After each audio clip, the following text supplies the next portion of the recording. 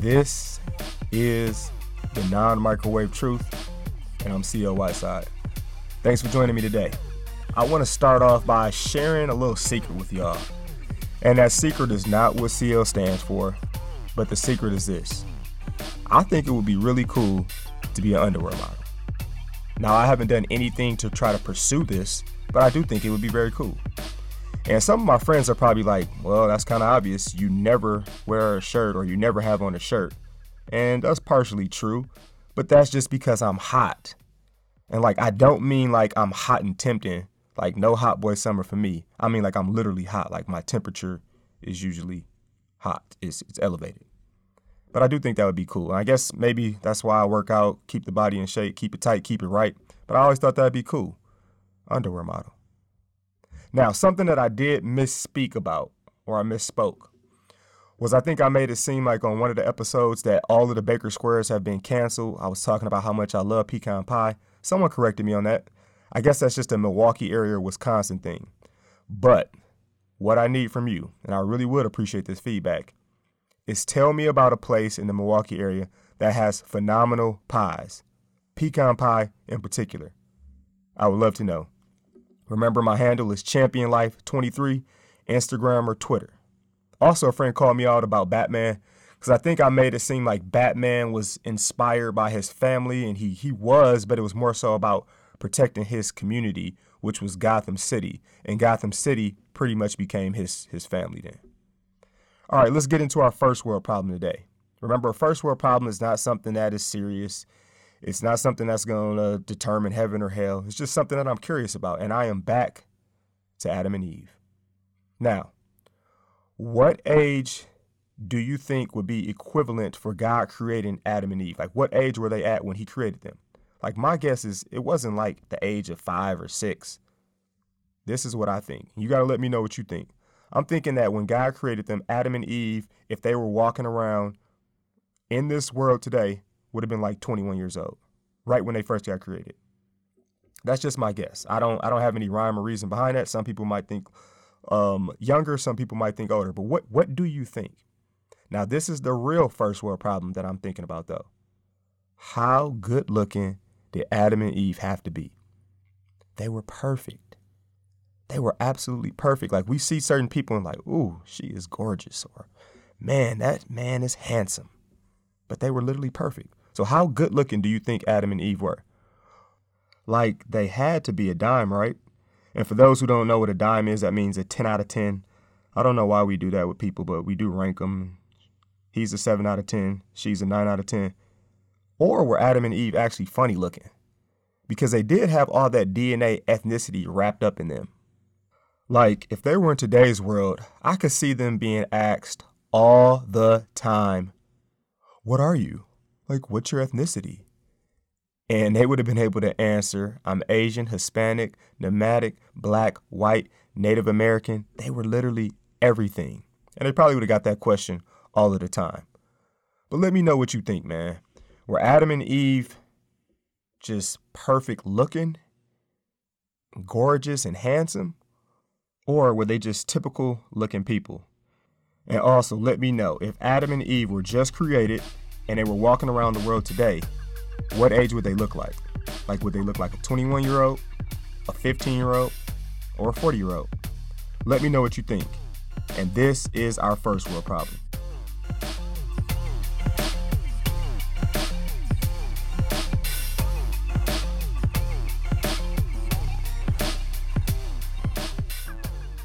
Honey, the food is ready.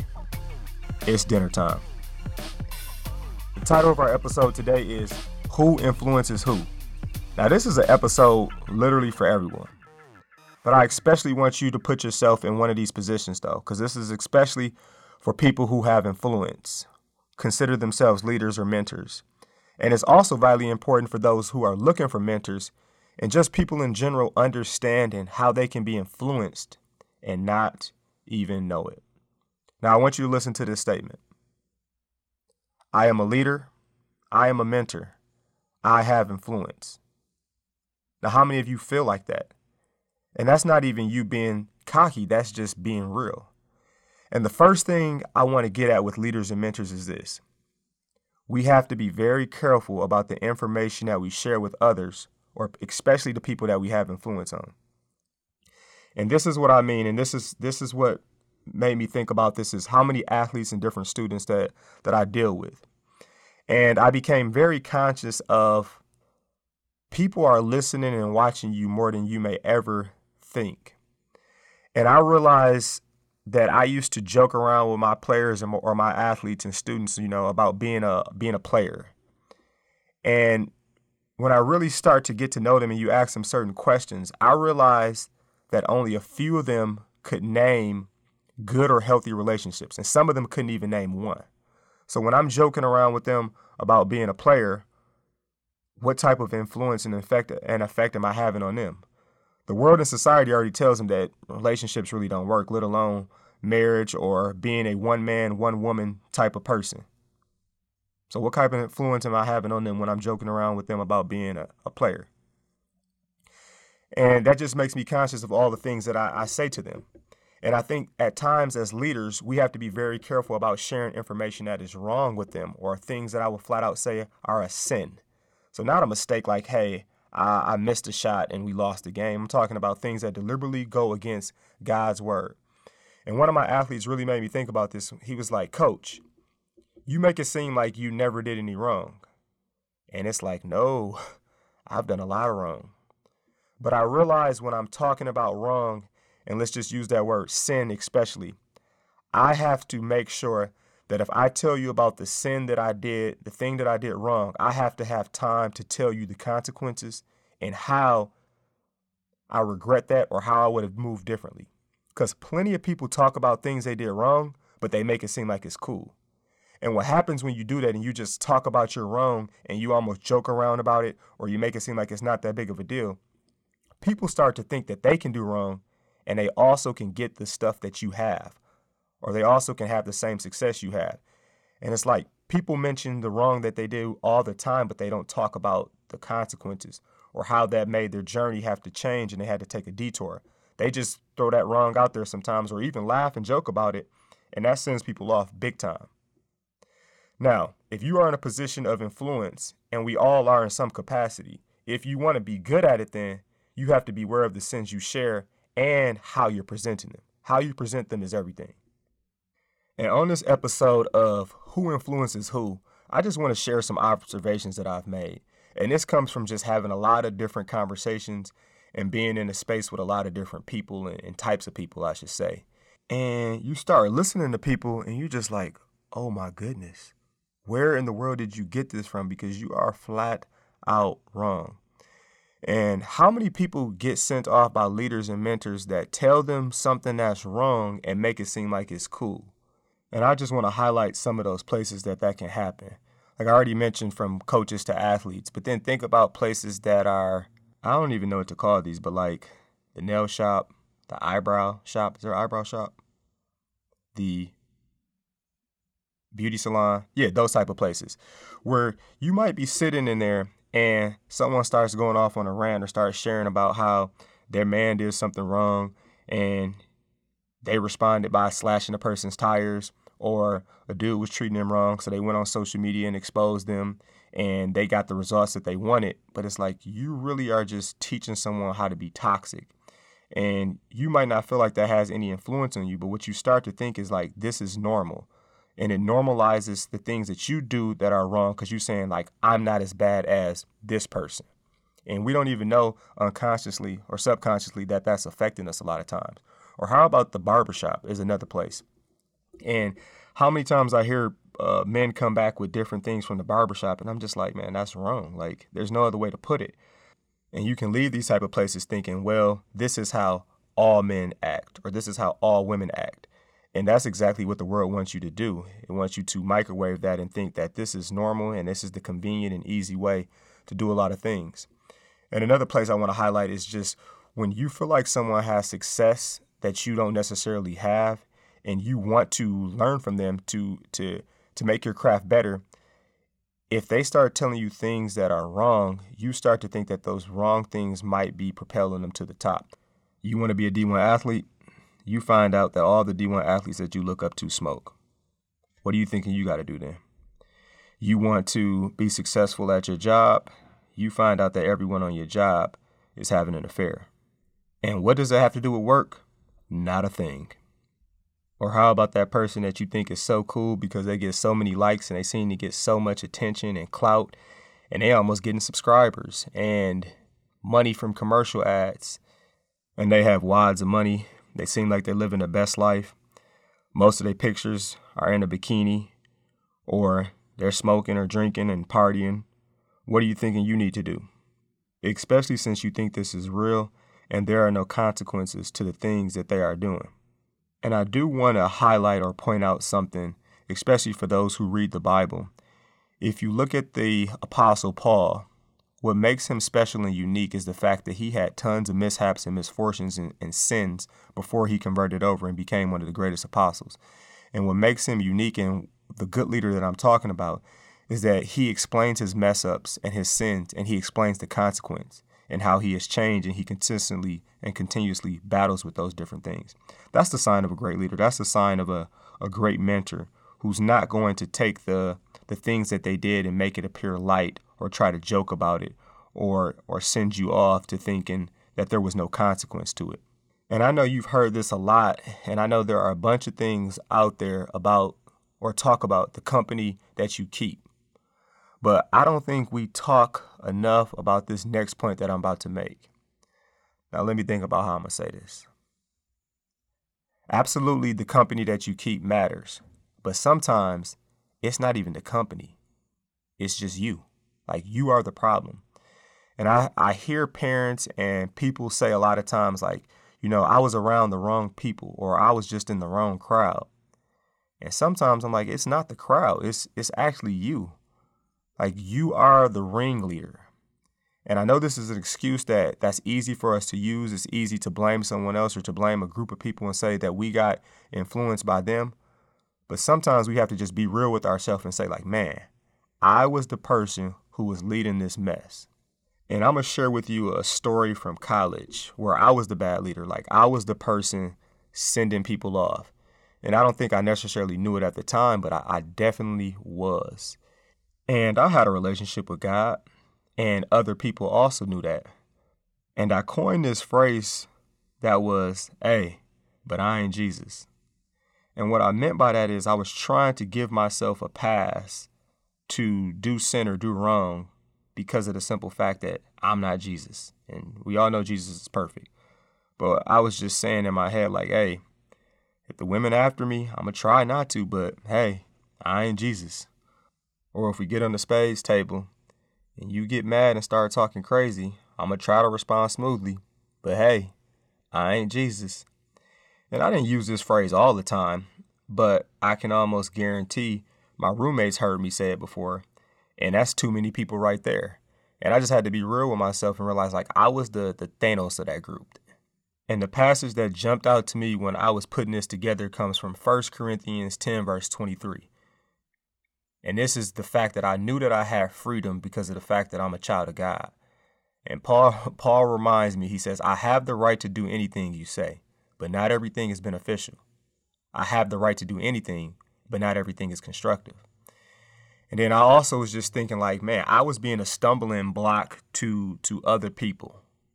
And he mentioned this too. This is 1 Corinthians 10, verse 32. It says, do not cause anyone to stumble, whether Jews, Greeks, or the church of God.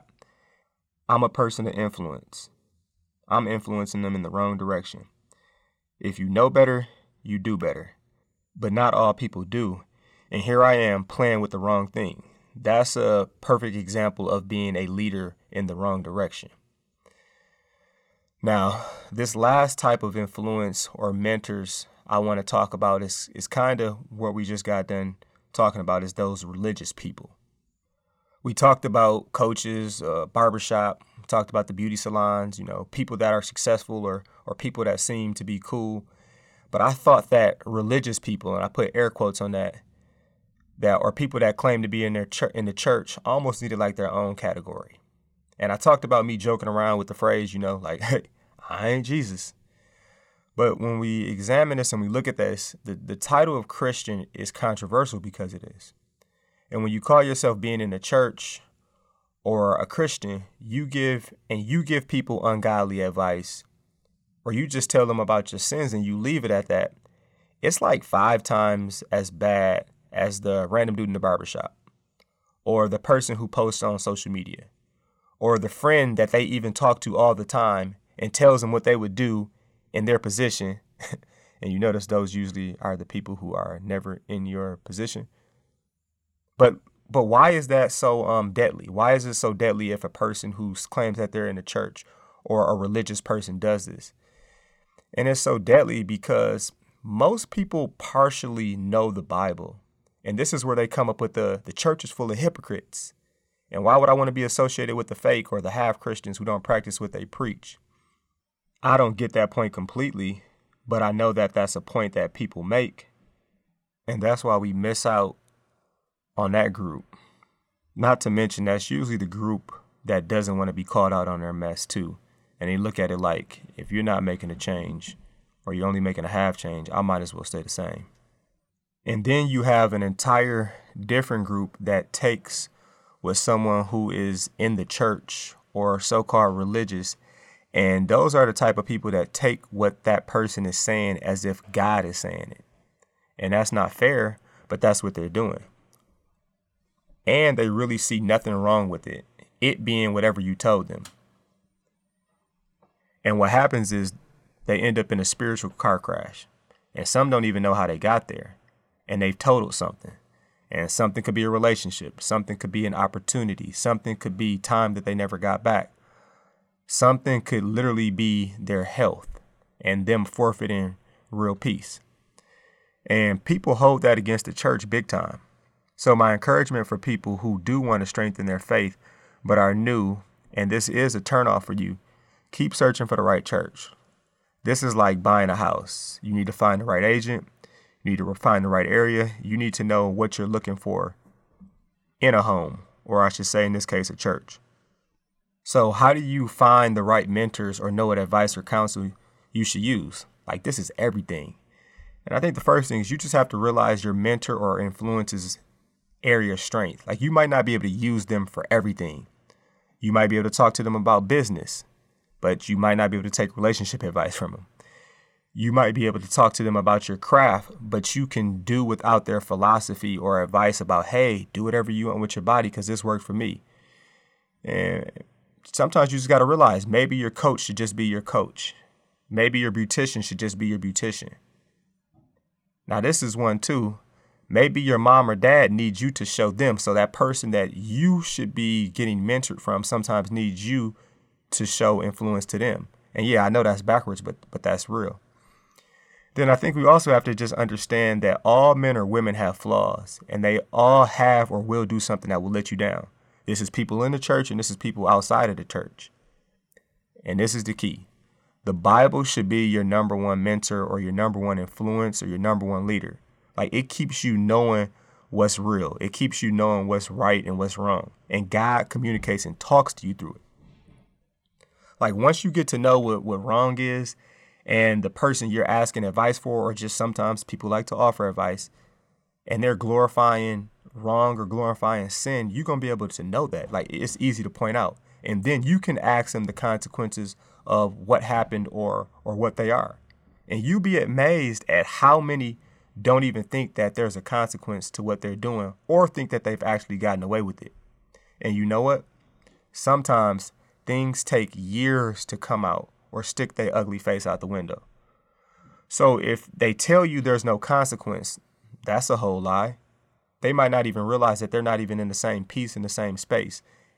And that consequence hasn't showed its ugly face in the most ugly possible way yet. And let's transition to how would you give sound advice? And I'm not talking about things that don't matter, like shoes. Well, I guess shoes might matter to you, or hairstyles, but I'm talking about things that actually matter, like job placement, picking a major, who are you going to have in your circle, those type of things. And I think Migos said it best. Walk it like I talk it. Walk it. People will see what you do just as much, if not more, than what you say. And you don't necessarily need to start off with like, hey, if I was you, because you aren't me and I'm not you. It's about basing that counsel and advice off the good book being the Bible, and not my feelings. Like, I can share with someone that, hey, I understand why you feel that way. In fact, I feel this way too, but this is not best for you. I just think about it. Someone comes to me and says, hey, he cheated on me. So I feel like I have one cheating me. I understand why you think that. I understand why you feel that, but like, nah, that's not the best. That's not the best thing that you should be doing. Right there, that's the easy part. Like, that's the easy, convenient part. That's the microwaving the truth. That's the like, hey, you got at least one or two crazy things you can do. They cheated on you. They treated you this way. Yeah, go ahead and do that. But like, that's not best. And the non-microwave truth is basing it off the Bible. And I'm automatically thinking about like an eye for an eye, a tooth for a tooth, live by the sword, die by the sword. The non-microwave truth is understanding that in that moment, that might feel best, but that's not what you want in the long run. That's only going to damage you more and make that wound or scar worse and infected. Like, that's not what you want to do at all. I should say do it all if you want to heal or take the right steps to going in the direction that you really want to go in ultimately. And whether it's people coming to me asking for advice about pursuing a new job, picking a major, getting a certain type of notoriety, I am always trying to base that off. What does the Bible say? What is your purpose? How is God trying to use you? And a question I oftentimes like to ask people, and I think you almost have to ask people, is, have you prayed about it? Because I want to guide them and I want to push them to look at God and focus on Him to get the most clear and precise answers that they possibly can have. And the last thing I want to leave you with on this episode of who is influencing who is just understand that we are all some type of leader or influence in some form of or some capacity. And there's no better manual on how to lead or how to use your influence than the Bible. The Bible gives you the non-microwave truth. It's giving you the best truth. And just be conscious of the counsel and advice that you get. Like, you need to cross-reference that against the good book being the Bible. Because a lot of times people don't want to send you off. That's not their intention. They really mean no harm. But they actually are having you go in the opposite direction and causing you a spiritual crash or some spiritual harm and physical harm, mental harm, that you don't even know or realize at times. So really use the Bible to be the number one counselor and the source. And when those people do sometimes give you that bad counsel, that bad advice, you don't necessarily want to crucify them, but you do want to challenge them. You do want to help them out. You do want to pray for them.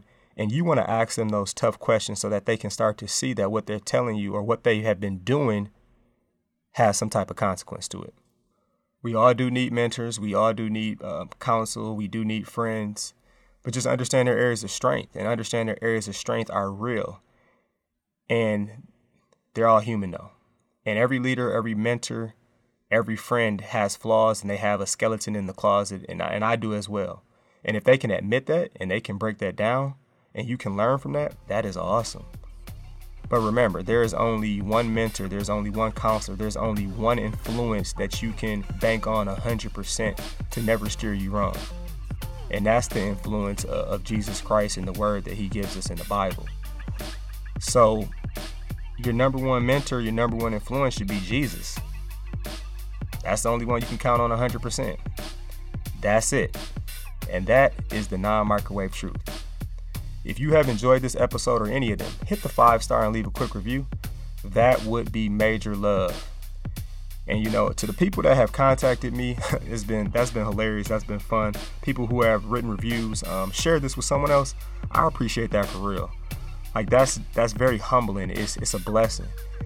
And I have truly enjoyed getting in the Word and seeing how relatable and how this still applies to today's world. So thank you. Thank you. And may y'all be blessed tremendously in the name of Jesus. Hallelujah. And this is the non-microwave truth. Peace punch, Captain Crunch. Say no to drugs and yes to Jesus. I am out.